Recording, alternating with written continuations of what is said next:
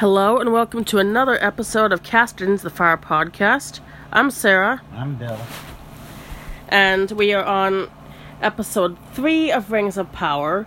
This episode titled Adar, which is Sindarin Elvish for father. Which, that could be meaningful. Yeah. We open right with Arondir the elf being brought into the orcs' prisoner camp. There's a lot of other prisoners there. I thought they were all elves, but Bill thought he saw a rounded ear. I thought, yeah. I was like, are we going to call them knife ears and round ears now? Like, yeah, I know. No, we're not going to be doing that. But that's like, one of them did look human. I don't think orcs discriminate in who they capture for... Yeah, I assume they just sort of enslave whoever and make them do their work for them. But of course with elves it's like an extra agony because they're cutting down trees. They're being forced to cut down trees and thus basically kill what they consider their kin, almost. So yes, the elves prisoners are being put to slave labor. They're digging and cutting trees and stuff like that. And an orc says to Arondir, "For Adar, not for you." And I'm not exactly sure where he was going with that, but there's going to be a bit more on that later.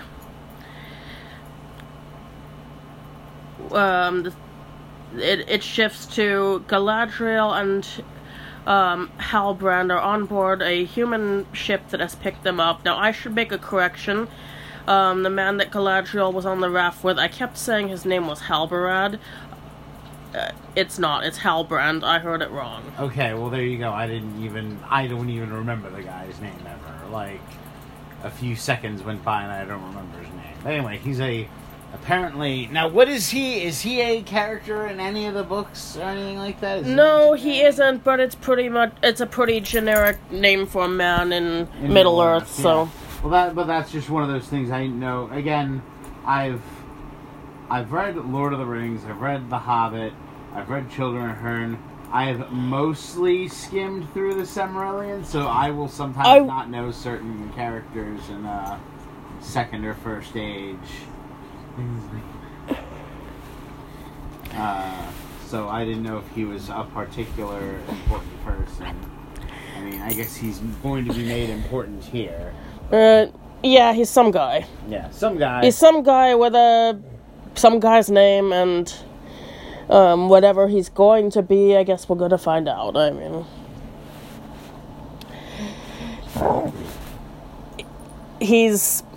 they're both on board a ship. They're in the hold, actually, and Halbrand brings Galadriel a plate of food, and I can't quite see what it is, but it looks like it had maybe rice in it.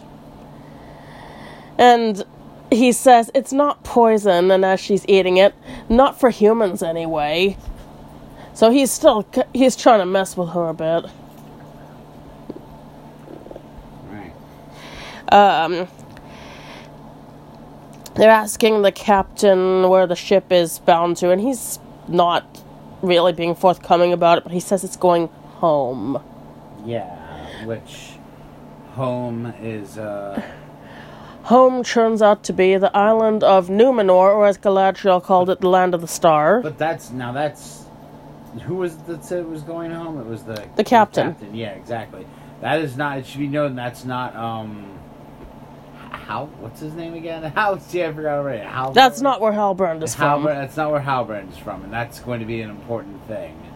Halbrand is from... Where did we say he was from? He's from the Southland, so I assume the area that would become Gondor later. Yeah. So, and he is not a part of that. So, it's the captain taking them to Numenor. And Numenor, it's shown very rocky. It has some greener, more wooded parts of it, but it's very rocky. It's very populated. There's carved stone statues, kind of like you see with the Argonath in Lord of the Rings.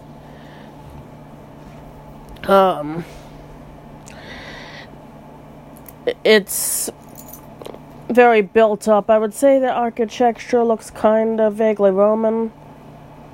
I say as somebody who doesn't actually know that stuff very well, even in real life. It But looks like it's supposed to sort of be like almost like a Greco-Roman with some maybe like later influences or something like that. It's kind of a mixture. They kind of have like, a mixture of Greco-Roman and maybe some like Persian type influence. And it's not clearly. I think it's clearly meant to not necessarily be a 1-to-1 comparison. It's just meant to be a grand architecture. And of course, this has been relatively isolated from the rest of Middle Earth for years, so it's going to have its own style. So, yeah, Galadriel says stuff to Halbrand about how his ancestors stood with Morgoth in the Great War, and the ancestors of this place stood with the elves. But now they've cut off the elves, and they don't want to apparently have anything to do with the elves. But it's been like how many years? It's been like 100 years? It's been more than that. More than that. It doesn't help that the timeline of this seems to be somewhat crunched down, shortened for easier filming.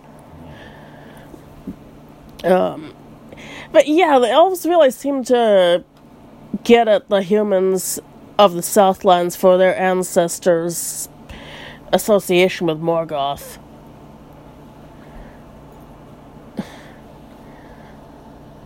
Now, anyway, the island of Numenor was granted as a reward to the humans who stood with the elves in the Great War, which I assume is the War of Wrath. It was granted as a reward by the Valar. And this isn't really gone into, so far at least in the show. But the island is basically the furthest you can get without getting into like Elven and Valar only lands like Valinor. It's pretty much the furthest west toward Valinor, except for this one island closer to Valinor that's Elven only. And part of the rules set by the Valar for the humans to live there was that they could not leave and sail to Valinor. And basically they weren't even supposed to sail out of sight on the west from their own western shore. Now, and that's self-imposed, right?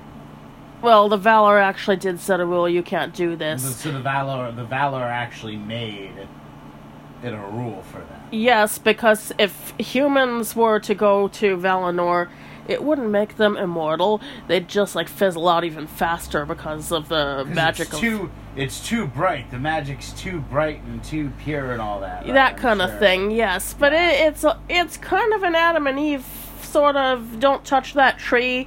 Humans don't like these kind of rules. Didn't some humans go there towards the end, though? And I mean, Bilbo went there eventually. So, how does that Yeah, there work? was, and I don't understand how that worked. Yeah, I don't know if Tolkien curious. even worked out how that worked. Well, yeah, he might not have, and that's one of those things where I did not know And he did that. a lot of, writing and rewriting of his own stuff on so many subjects. But that's one of those, I did not even know that humans couldn't just go there. It's not going to make you immortal, and it's... I thought that humans... I thought that it was just very difficult to go there. It's borderline impossible, and you have to be let in. But I thought that humans and hobbits... By the time of the Third Age, it's even on a different plane, so it basically has to be an elf piloting the boat, or you're just going to sail on the curve of the earth. Yeah, so the curve of Middle Earth. But, so yeah, I wasn't sure about that. I just know that by the Third Age, you have instances of non-elves going there, and it's And apparently I want to have the okay. answer to this, but I don't. Well, we're not going to because, all the sources now they could possibly answer it, I think, are passed. So. Unless his grandkids find more of The notes. Yeah, well, Grandpa's notes and publish them. Yeah, I don't know. I don't know who's... I mean, Christopher's no longer alive, and he, as far as I know, he was doing a lot of that stuff. Yeah. I don't know if there's anybody else looking after him. But anyway, that's one of those things. We'll probably never find out, but you never know. Well, humans, of course, do not like rules. Especially rules that don't make sense to them, and they're jealous of the elves' immortality, and they also hate having this rule, and they think that if they break it, they will get immortality, and at this point, this is why elves are not welcome in Numenor anymore. It's the envy over this. They get to go to Valinor, and they're immortal, and... Yeah.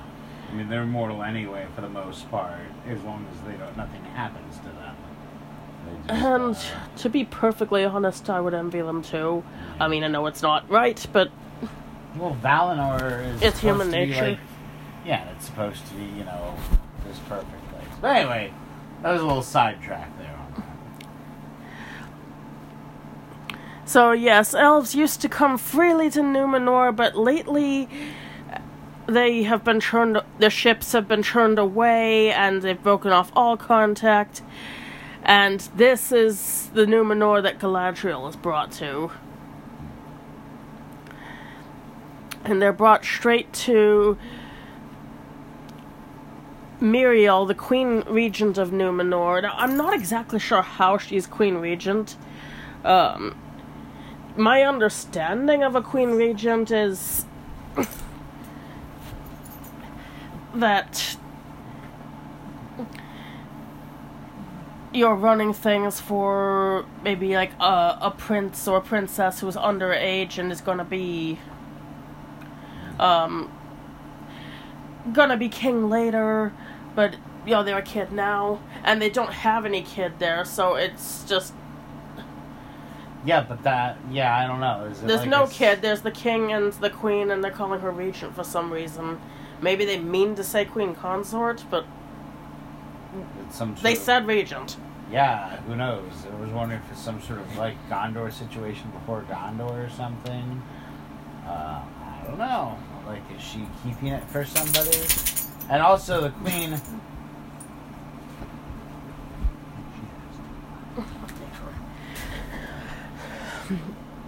So yeah, the king, Ar-Pharazôn, is there too.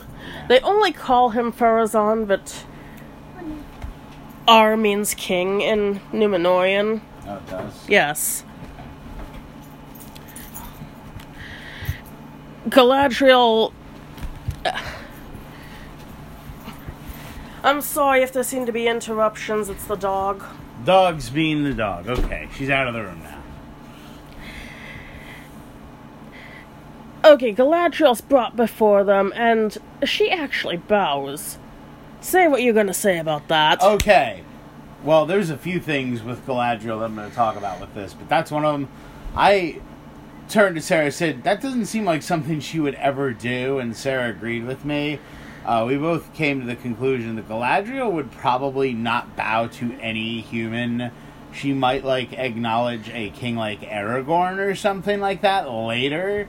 But we can't imagine her bowing to any human. We can't even imagine bowing to, Maiar or anything like that. She would maybe do it for, a very high-ranking Valar or Eru Ilúvatar himself. Yeah, but we can't imagine her, casually...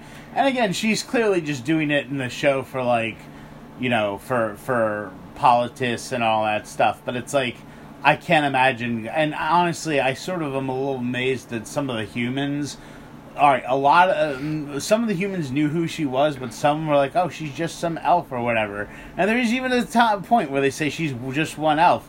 Like I said, and I'll make this comparison for other geeks, calling Galadriel just some elf or one elf would be like calling Optimus Prime just some robot or something, or just one robot.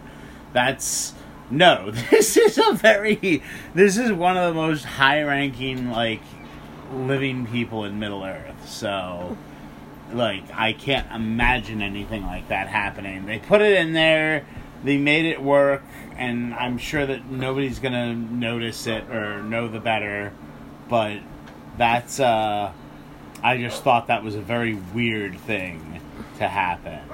It made me raise my eyebrows. Muriel corrects them both for bowing, because apparently that's not the Numenorian way. And Galadriel requests passage to Middle-earth. And Muriel's response is that ships have not been there for a lot of years.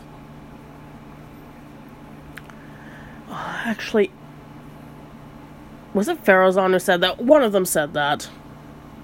Yeah, I thought it was him, but I'm not sure. Do you have it in your notes? My notes say Muriel, but I do think it was... Probably, oh, well, I don't know. It doesn't matter. They have not had the ships going to Middle-earth in many years.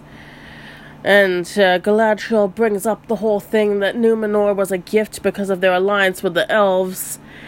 And Muriel is like, no, it wasn't a gift. We paid for it with the blood of her people. And Galadriel, interestingly, says that blood can be paid if that is the price of passage. In one way or another, she will depart. Yeah. Do you think that she was talking about killing orcs, or do you think she was talking about fighting her way out of... I think it was sort of like possibly a double entendre there, like, you know, and not in that way, but, you know, like the whole, like, she's gonna go there one way or the other, but she's willing to fight, and she wants to fight orcs, I imagine, and she wants to focus on getting out and fighting orcs. So.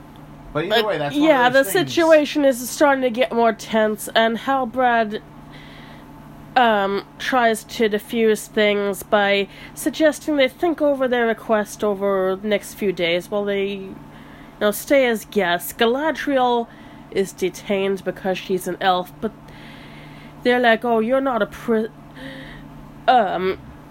actually, Pharazôn himself says, oh, you're not a prisoner. I'd sooner try to kneecap a stallion than make you a prisoner. You're our guest.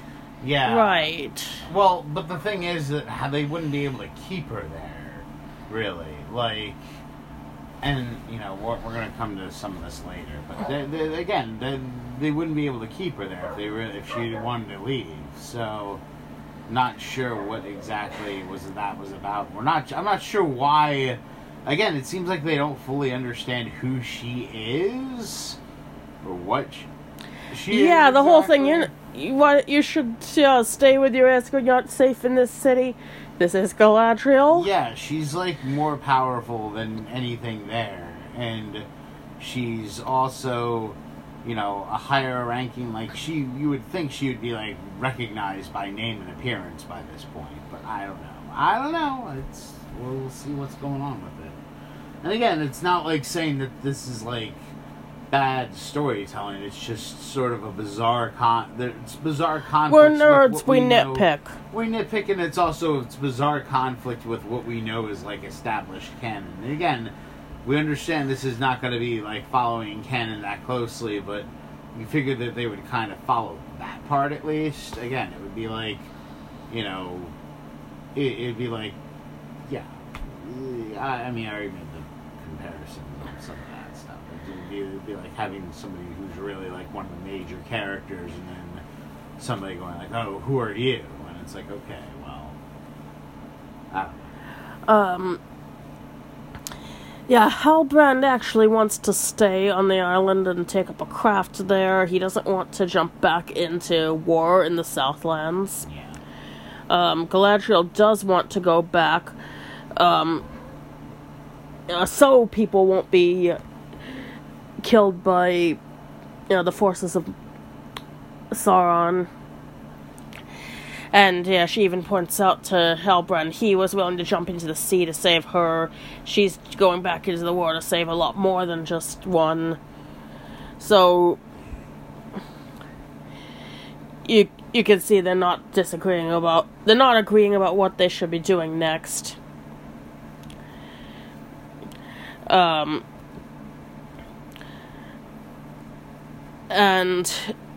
also, Pharazôn says that the captain who had rescued them is named Elendil. Now, he's an actual familiar character to Lord of the Rings readers. It's a bit less obvious in the movie. This is the father of Isildur, who took the ring from Sauron after he was defeated. Oh, well, there you go. And they show Isildur, his son, on board a ship. He's swinging around on the rope, and they bring the ship into shore, and the Númenórean sailors face the sea, and they say the sea is always right. Yeah, the sea is always right. Like, and this seems like a ritual that isn't in the book, but it sort of reminds me of the thing where the soldiers of Ithilien would face the west before they ate. Like, that seems maybe related. That sounds like that could be right. West toward Númenor.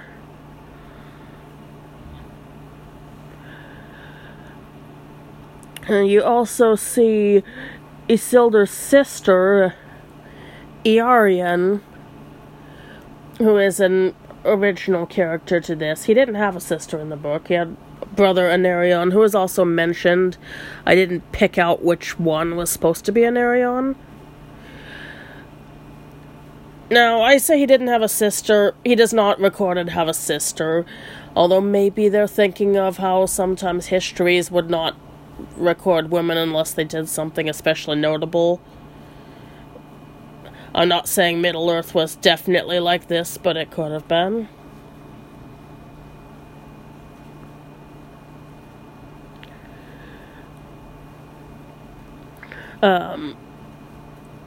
The scene changes to where you see the White Tree. This not being the White Tree of Gondor, but it's the tree that made the seed that the White Tree of Gondor was planted from. See, this started out as the tree from Valinor, and they planted a fruit from that in Númenor, and then they planted a fruit from the Númenor one in Gondor, and the tree is always like a little lesser in majesty, but still very impressive. As I guess it's being planted in a progressively less magical place from further from its ancestor.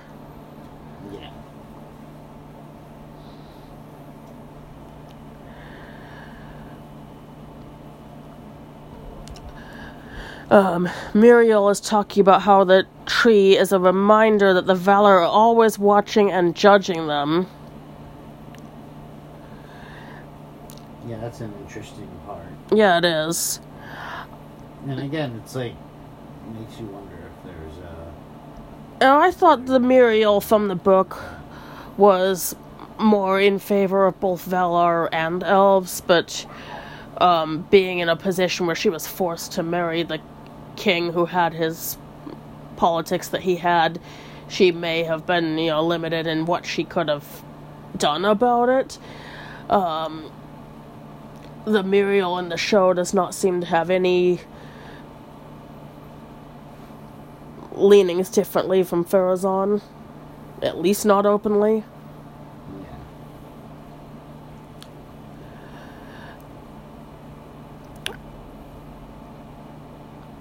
Elendil is there, and they're talking about his name, how he's from the Western Shore, which, once again, that's toward the Western Shore is where there's gonna be more people who are in favor of having alliance with the elves.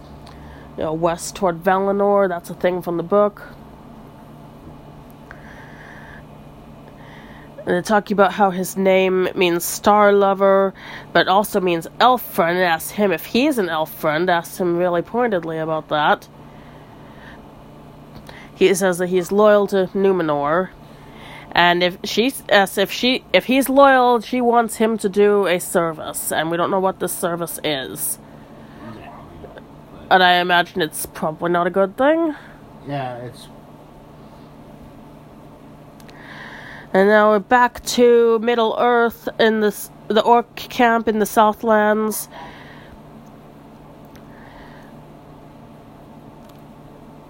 And the orcs are being bothered by the bright sun overhead. They've actually got some sort of canopies over so that they're shielded from it. And this is a thing from the books. Orcs do not like sunlight. It hurts their eyes. That's why they live in caves and under normal circumstances only come out at night. The Uruk-hai have a part human ancestry, and that's why they can take it. But regular orcs are not going to, under normal circumstances, be out of their caves in the day. And this seems to be ignored in some of the film adaptations. Like, oh, you see Azog out in the sunshine, and in the live-action Hobbit.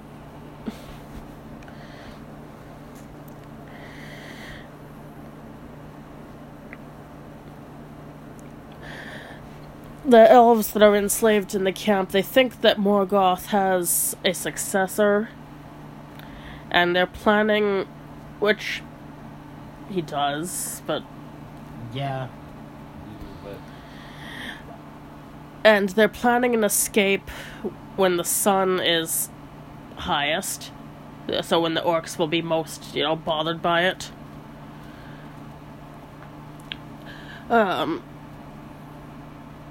Yeah, an orc overseer is trying to force them to chop down a tall tree that is blocking their way, and the elves argue with him about it because, oh, that tree is so old, it has a right to be here.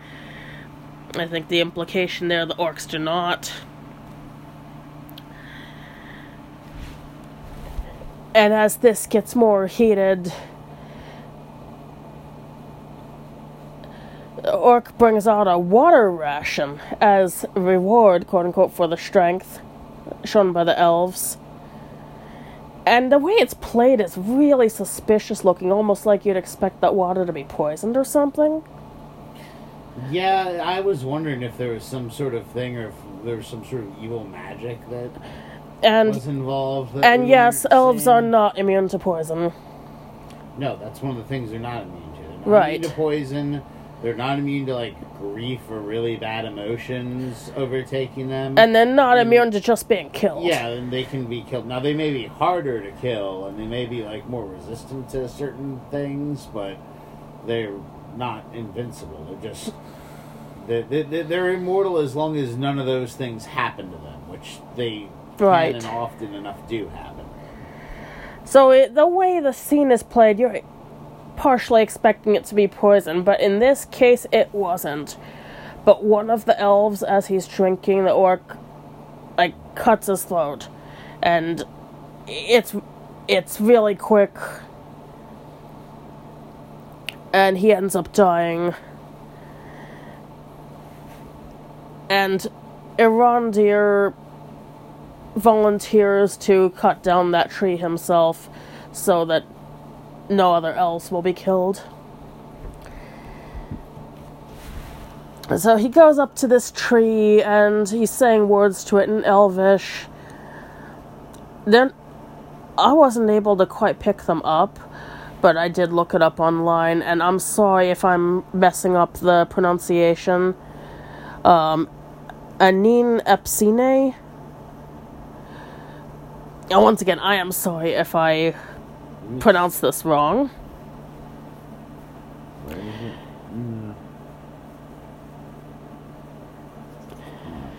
Which translates to forgive me. Yeah. So he is asking the tree to forgive him as he's chopping it down, and you can see the sadness on his face, and then he starts just and that's probably really crazily chopping at it, and that's the elf equivalent of probably if you had to if you were being held hostage, and it's you're either gonna kill this one guy or everyone else is gonna die. Oh, I wasn't.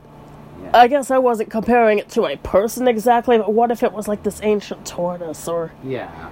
Well, but I to love them it's- reptiles, sorry, I but. thought they did put trees almost on par with people. Like, You know, maybe they do. They do speak with trees, and even if they're not ants, so you're probably right. Like, and they kind of like, they're not callous towards humans, but they don't seem to acknowledge humans for the most part. So it's like, I kind of figure that they kind of view them as equally sacred. But I don't know. And yet some of their dwellings are made from wood. Yeah, I don't know how that's done. Maybe they either grow it a certain way, or maybe they It's they already May- take dead word. Or maybe dead they wood. cut down large branches but not the entire tree. Yeah. I don't know. And we're back to Numenor, and Galadriel is talking to Elendil, and he offers to take her to the western end of the island. Next thing you know, they're seen riding horses on the beach, and they're like slow-moing on Galadriel's face and on the horse, and how much she loves riding this She's horse. Really enjoying that horse. She's a ride. horse girl. The horse is an actual white horse. And why I'm pointing this out is most quote-unquote white horses you see are actually, in technical equestrian terms, grey. So this isn't common. In case you're wondering how you tell is you look at the horse's nose, and if the skin on the horse's nose is pink, then you probably have an actual white horse. Compare with Shadowfax, a grey horse, where the skin on the horse's nose is more darker, despite the color of the horse's coat. Yay, horse equestrian lesson, which I'm sure that some horse person will listen to this eventually and be like, no, there's more to it. Yeah, I'm sure there is. I just don't know it personally. But since that's not important to the story, we go back to Halbrand, and he's trying to start as a smith in Numenor, specifically a smith, so he must have had a background doing that before he got had to flee the Southlands. And he's told that he needs to have this special medallion to work as a smith, so I assume it's like some symbol of their like trade guild.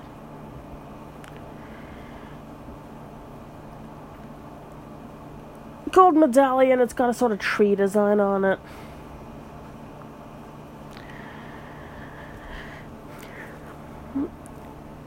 So he goes to some kind of eating establishment, gets himself a plate full of mussels, and having beers, and there's a bunch of other sailors around. They got some sort of red pepper or hot sauce on the table. You're picturing the scene now. And they're teasing each other about stuff, I would say not in a quite good-natured way. Oh, his alleged relationship with the she-elf, as they say, and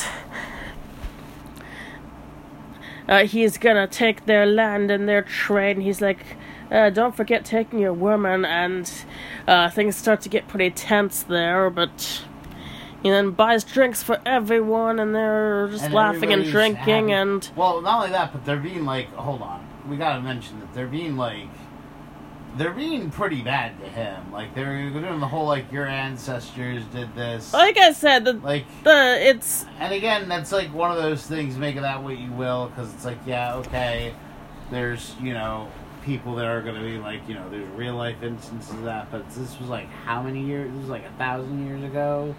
His ancestors sided with Morgoth, was it? Something like that. And it's just him, and they are pretty clearly just disliking him just because of where he was from. And it kind of gets into like, getting into some potentially troublesome territory, which I'm sure was meant to. I'm sure it was meant to make you think or something. He tries to diffuse things by buying everyone a round of drinks, and while this is happening, he's lifting one of their medallions off their... And that's the part that doesn't work. Buying the drinks, if he just bought them drinks, he probably would have been fine. And he goes on his way and finds several of them have tracked him down about the medallion. And they have a fight in the alley. And there's bashing of heads together, and one of them visibly has an arm broken. Yeah, he still gives them a really good fight. But of course he's arrested for making trouble. Yeah. While this is going on, Elendil has taken Galadriel to a tower of Hall of Lore of Elros. So think it's just a little library full of stacks and stacks of scrolls in little things to keep them from spilling out, and stacked up to the ceiling. I shouldn't have said little. Now, Elros is actually the brother of Elrond. Yeah. Because they were half-elf, they were given the choice to be elf or be human, and Elrond chose being elf, and Elros chose being human, which meant he was mortal. He still lived a long time, and he had descendants, but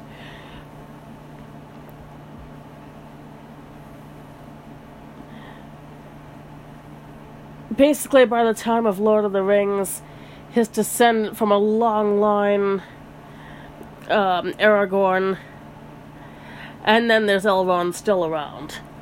Yeah. That also makes Aragorn and Arwen cousins many times removed. Although I'd say removed enough times that it really doesn't matter, except for the fandom can go, LOL, they were cousins, but... Yeah, but very distant.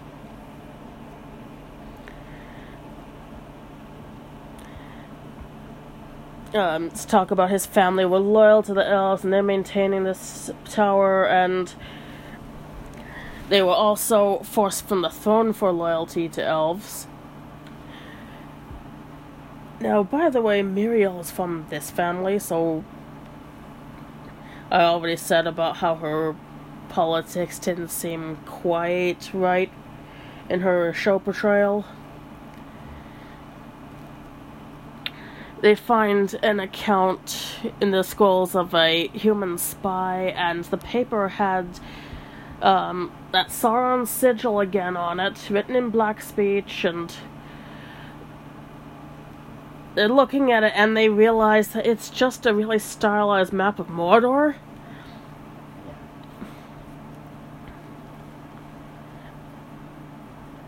And it talks of evil not only enduring but thriving under Morgoth's successor, and Galadriel concludes that Sauron has returned, although she seemed to have concluded that a while back. And Elendil says that the Southlands are in danger, and Galadriel saying that if Sauron has really returned, the Southlands are just the beginning. It's going to be a lot worse. Yeah. Which we know it's going to be. And then back to Middle-earth, and you can see a procession of the Harfoot hobbits going along, and they've got these elaborate grass costumes that some of them look like they're just fully covering the hobbits, and some of them look like warg heads, kind of. And they gotta chant, "Nobody leaves the path, no one gets left behind." This seems to be some kind of like a ceremonial festival. At first, I didn't quite understand, and I thought that the costumes might be some kind of camouflage or something to intimidate as they're going along, like, oh, I just saw a silhouette of a warg over there, better not go there. could have been both. Could It be. have been something that started out that way and became a festival. And that was like a whole thing. I was taken by surprise, and I was like, "Oh, so it's the halflings." Okay.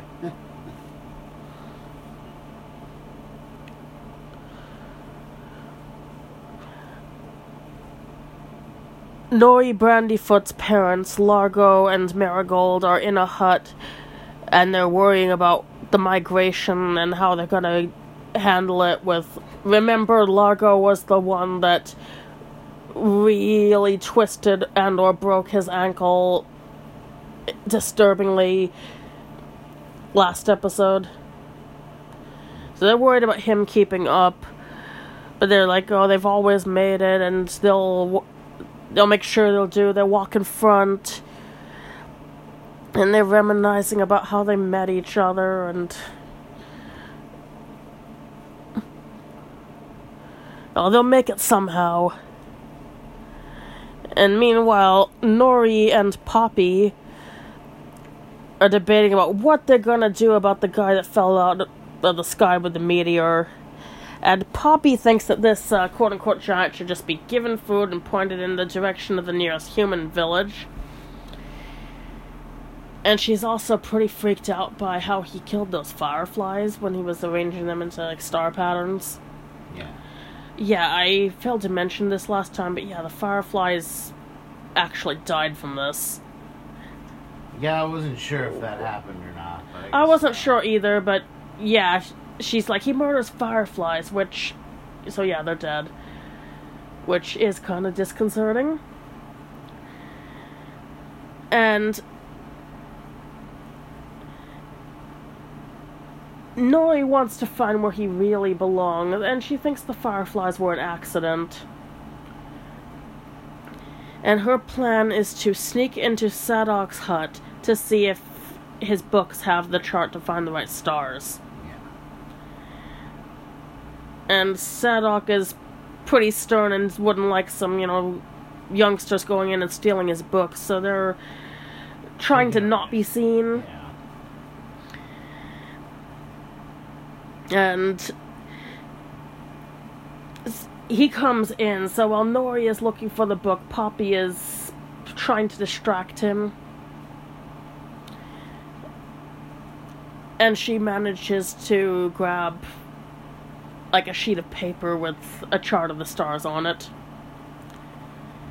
I should also point out, Sadok has a ring on a chain around his neck.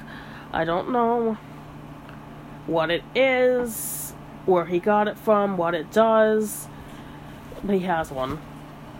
Yeah, that's one of those things that we're debating on whether, it's probably going to be shown later on, but we're debating as to what it could possibly mean. Sadok makes a ceremonial speech where they remember hobbits that were, quote-unquote, left behind. And they say, oh, they always wait for them and remember them. But it's kind of clear that these hobbits were not actually left behind in the usual sense they're dead, because the accidents he describes happening were not ones that sound like they were survived. We're talking rock slide, wolf attack. One of them was gotten by bees. They all laugh at that. Oh, he always was an idiot.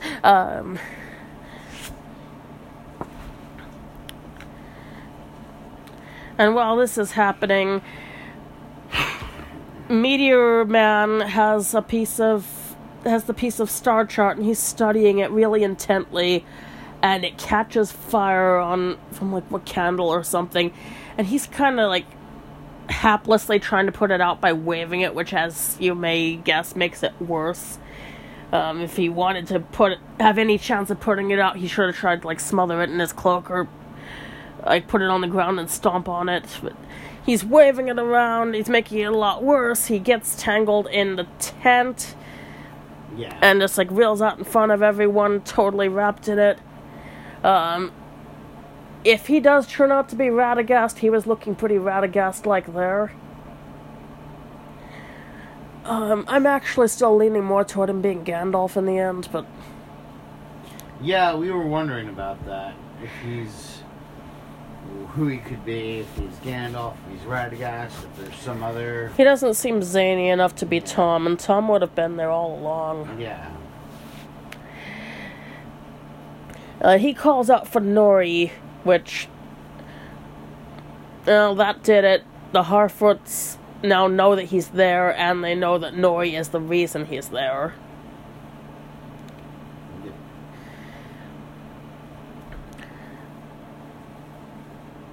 And, there's immediate argument about what should be done. Have you heard of beings falling from the stars?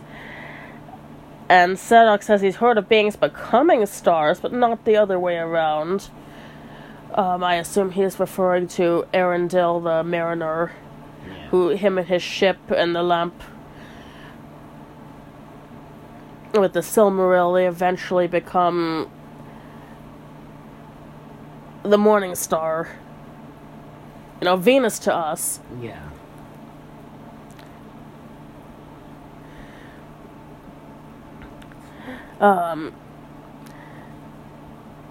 And Nori's taking the side of, it's friendship to help this stranger, and the other Harfoots are taking the side that it's dangerous and it's a form of leaving the path to bring this stranger among them.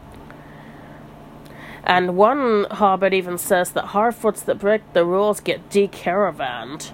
Yeah, but also that's one of those things that it seems a little harsh to decaravan somebody who brings in a stranger in need. Granted, they don't know who he is, and they don't know who or even what he is. He's a big guy. He's a big human, or at least appears to be. He appears to be human, and he's got some kind of magic, which could be dangerous.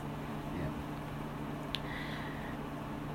And Sadok says they are not going to be decaravan, but their cart is going to be at the back of the line. As you remember, Largo's ankle is severely injured, and their family's plan to not get left behind was to have their cart at the front. And Marigold says that they may as well have been left behind. Now there's such a community-focused society, but they're not going to make sure that the Hobbit with the injured foot keeps up and doesn't get left behind to his fate. Yeah, we don't know about that. We don't see anything like that, so... But that's what they're worried about happening. They put the cart that they know has the injured one at the back as punishment for this infraction from their daughter, and... Yeah, and that's kind of messed up. And they were worried about being left behind even before that, which... Like what, they don't care for their injured, even though they're all about community? And also, left behind, the way they talk about it, it's like being actually left behind, being banished, and being dead are talked about synonymously. As if they're the same thing, as if they mean the same thing. Like the Hobbit that was killed by wolves is the same as a Hobbit that didn't keep up. Yeah, which, I guess makes some level of sense. Bill actually compared them to, like, herd animals, how that works. Well, they kind of are, almost. And that's one of those things that'll be interesting to see what changes, because I'm sure that's being set up to change. And that their society's being set up to change, so... They could really use having some ponies right now. Oh, there you go. Like, put Largo on a pony. Yeah, that's gonna be uncomfortable, but... Yeah. They do not appear to have any kind of domesticated animals. Nope. So after this all happens, Marigold takes Nori aside, and Nori is still talking about how she's interested in adventure, and Marigold is like, you think that you're special and there's destiny attached to this stranger, and Nori says that she knows that she, isn't special, she's just ordinary, but the stranger is. Now, I'm not taking this as Nori being self-deprecating, but this guy fell from the stars and is doing magic. So obviously, there's something different with him. Marigold is clearly, she's worried about her family. She tells Nori that she's got a heart like her father, but the tallest milkweed gets snipped. So, you've got yourself a countrified, pithy hobbit saying here. Yeah. Back to Numenor, where there's a rather violent puppet show involving human puppets and an elf, and it's got, I smite thee.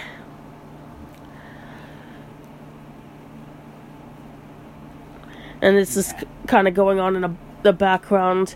The thing about puppet shows is, I know I'm kind of comparing with Game of Thrones here, but sometimes they're entertainment and sometimes they're political, that's it. Well, they're usually both. So, there's probably a political undertone there. And a place where it really looks political is where the show concludes with the elf bowing to the humans. So I do think that was likely a bit of a political thing going on there. There's a planned voyage that Elendil wants Isildur to go on, and Isildur doesn't want to go. Elendil tells him that the sea heals the deepest of wounds, and maybe not disrespectfully, but kind of sarcastically, he's like, the way it has healed yours, father? To which, how depressed he looks as Isildur says this, it's clear it hasn't. Iarian has been accepted to a builder's guild, and she wasn't going to be, but Isildur convinced her to apply for it. This is also the scene where Elendil's other son, Anarion, is mentioned, but I didn't see which one he was. Back to Halbrand, who is shown in prison because of the fight. Yeah, he's just being kept in prison because he was jumped. I mean, granted, he did try and take that thing, so I guess he wasn't going to get away with that. But yeah, he was pretty much jumped anyway. And Galadriel, who they were ultimately more interested in imprisoning, is not in prison and is visiting him, and they're both kind of debating about which one belongs on that island. Like, you're the one who belongs here. You're the one who belongs here.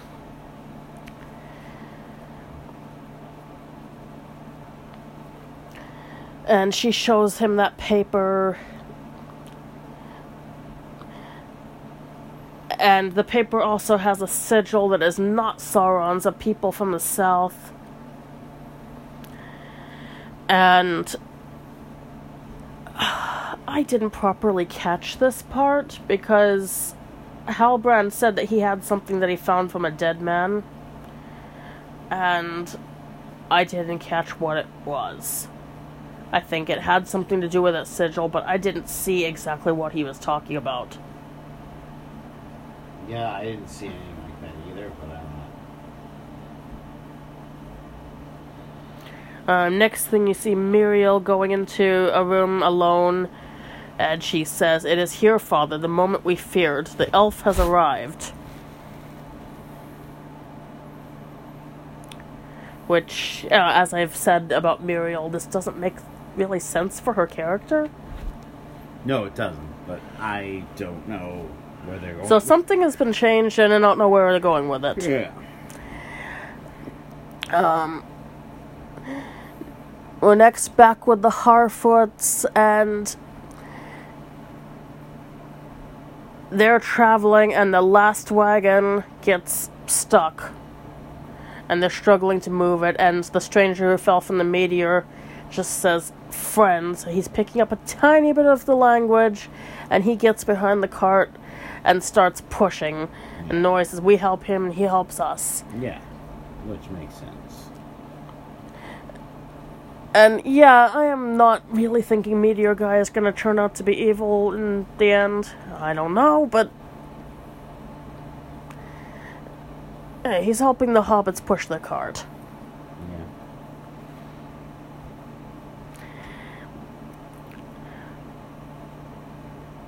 Yeah. And if he does turn out to be Gandalf, maybe this is the beginning of Gandalf's relationship with the Shire and hobbits that the Oh, that's a good idea. I never really thought of that. That actually might be it. That might be witnessing something of an origin right here. Like, it's not just because they got good pipeweed and... Yeah. That would be an interesting thing. I could see them doing that, maybe. Now, back to the orc prison camp. The elf prisoners... They try to make their break, and they're hacking at their chains with their work tools. One escaped elf runs for it, but he gets killed by a weapon that is thrown.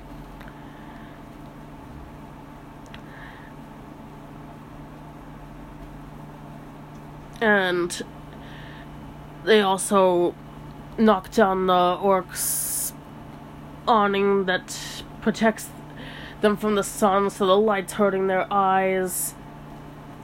Orcs release a warg.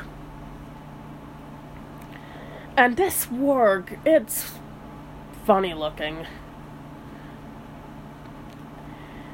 Like, I think of it as almost like a little toy breed warg, if there was such a thing. Yeah. It's much smaller than any of the wargs that you see any of the other times, which still makes it as big as a very large dog. Say a little bigger than that, but yeah, but still not as big as like as big as as big as a boar, as big as a. But not as big as like these huge wargs that we see. It's not rideable sized. Yeah. And there's a fight. There's a fight with this warg. And the design is different too. It doesn't look like the Entelodont wargs that they showed earlier in the same show. It looks more like a weird, like, canine pig cross, in a way.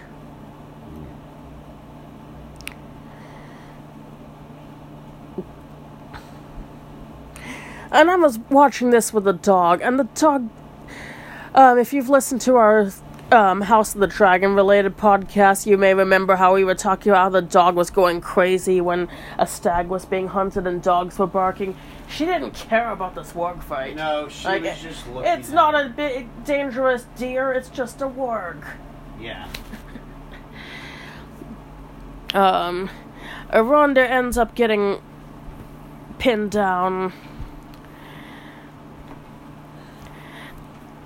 And then we go to the orcs are chanting Eddar, Eddar, Eddar. Which means father. It means father. And they are approaching an unclear, elvish-looking figure. You never quite see his face, but by the profile, he's an elf. Yeah. Now that's interesting, and it's been controversial with the fans already. Well, a few people think that it's Sauron. I think that's very likely. I think that's very likely, too. That's Sauron in his, like, fair form to deceive. Because he can do that. Like, orcs calling Sauron father makes sense. Yeah. An elf going evil has happened. See. But that makes less sense. Yes, I mean, like, for example, some of the, like, Fëanor and his sons have done arguably evil actions.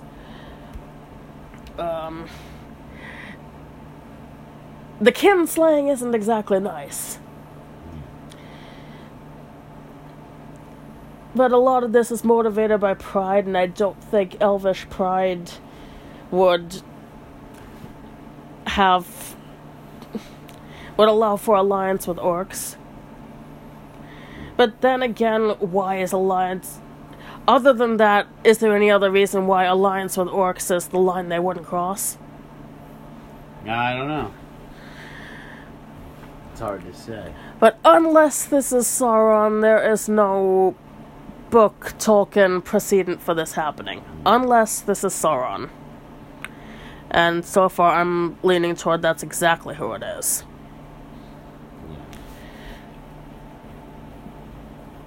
And that's... I think it's Sauron too, personally. I think that's the only thing that really makes sense. Either that or it would have to be some sort of lieutenant of Sauron. But Sauron, I think, it would make sense to have Sauron appear now and in this way, and I think that would be a good way to introduce him. So. And that's how the episode ends. Mm-hmm. Do you have any more comments about any of it? Yeah. Well, looking forward to finding out what all that was about in upcoming episodes. Thank you for listening to Cast It Into the Fire podcast, and have a great day. Good night.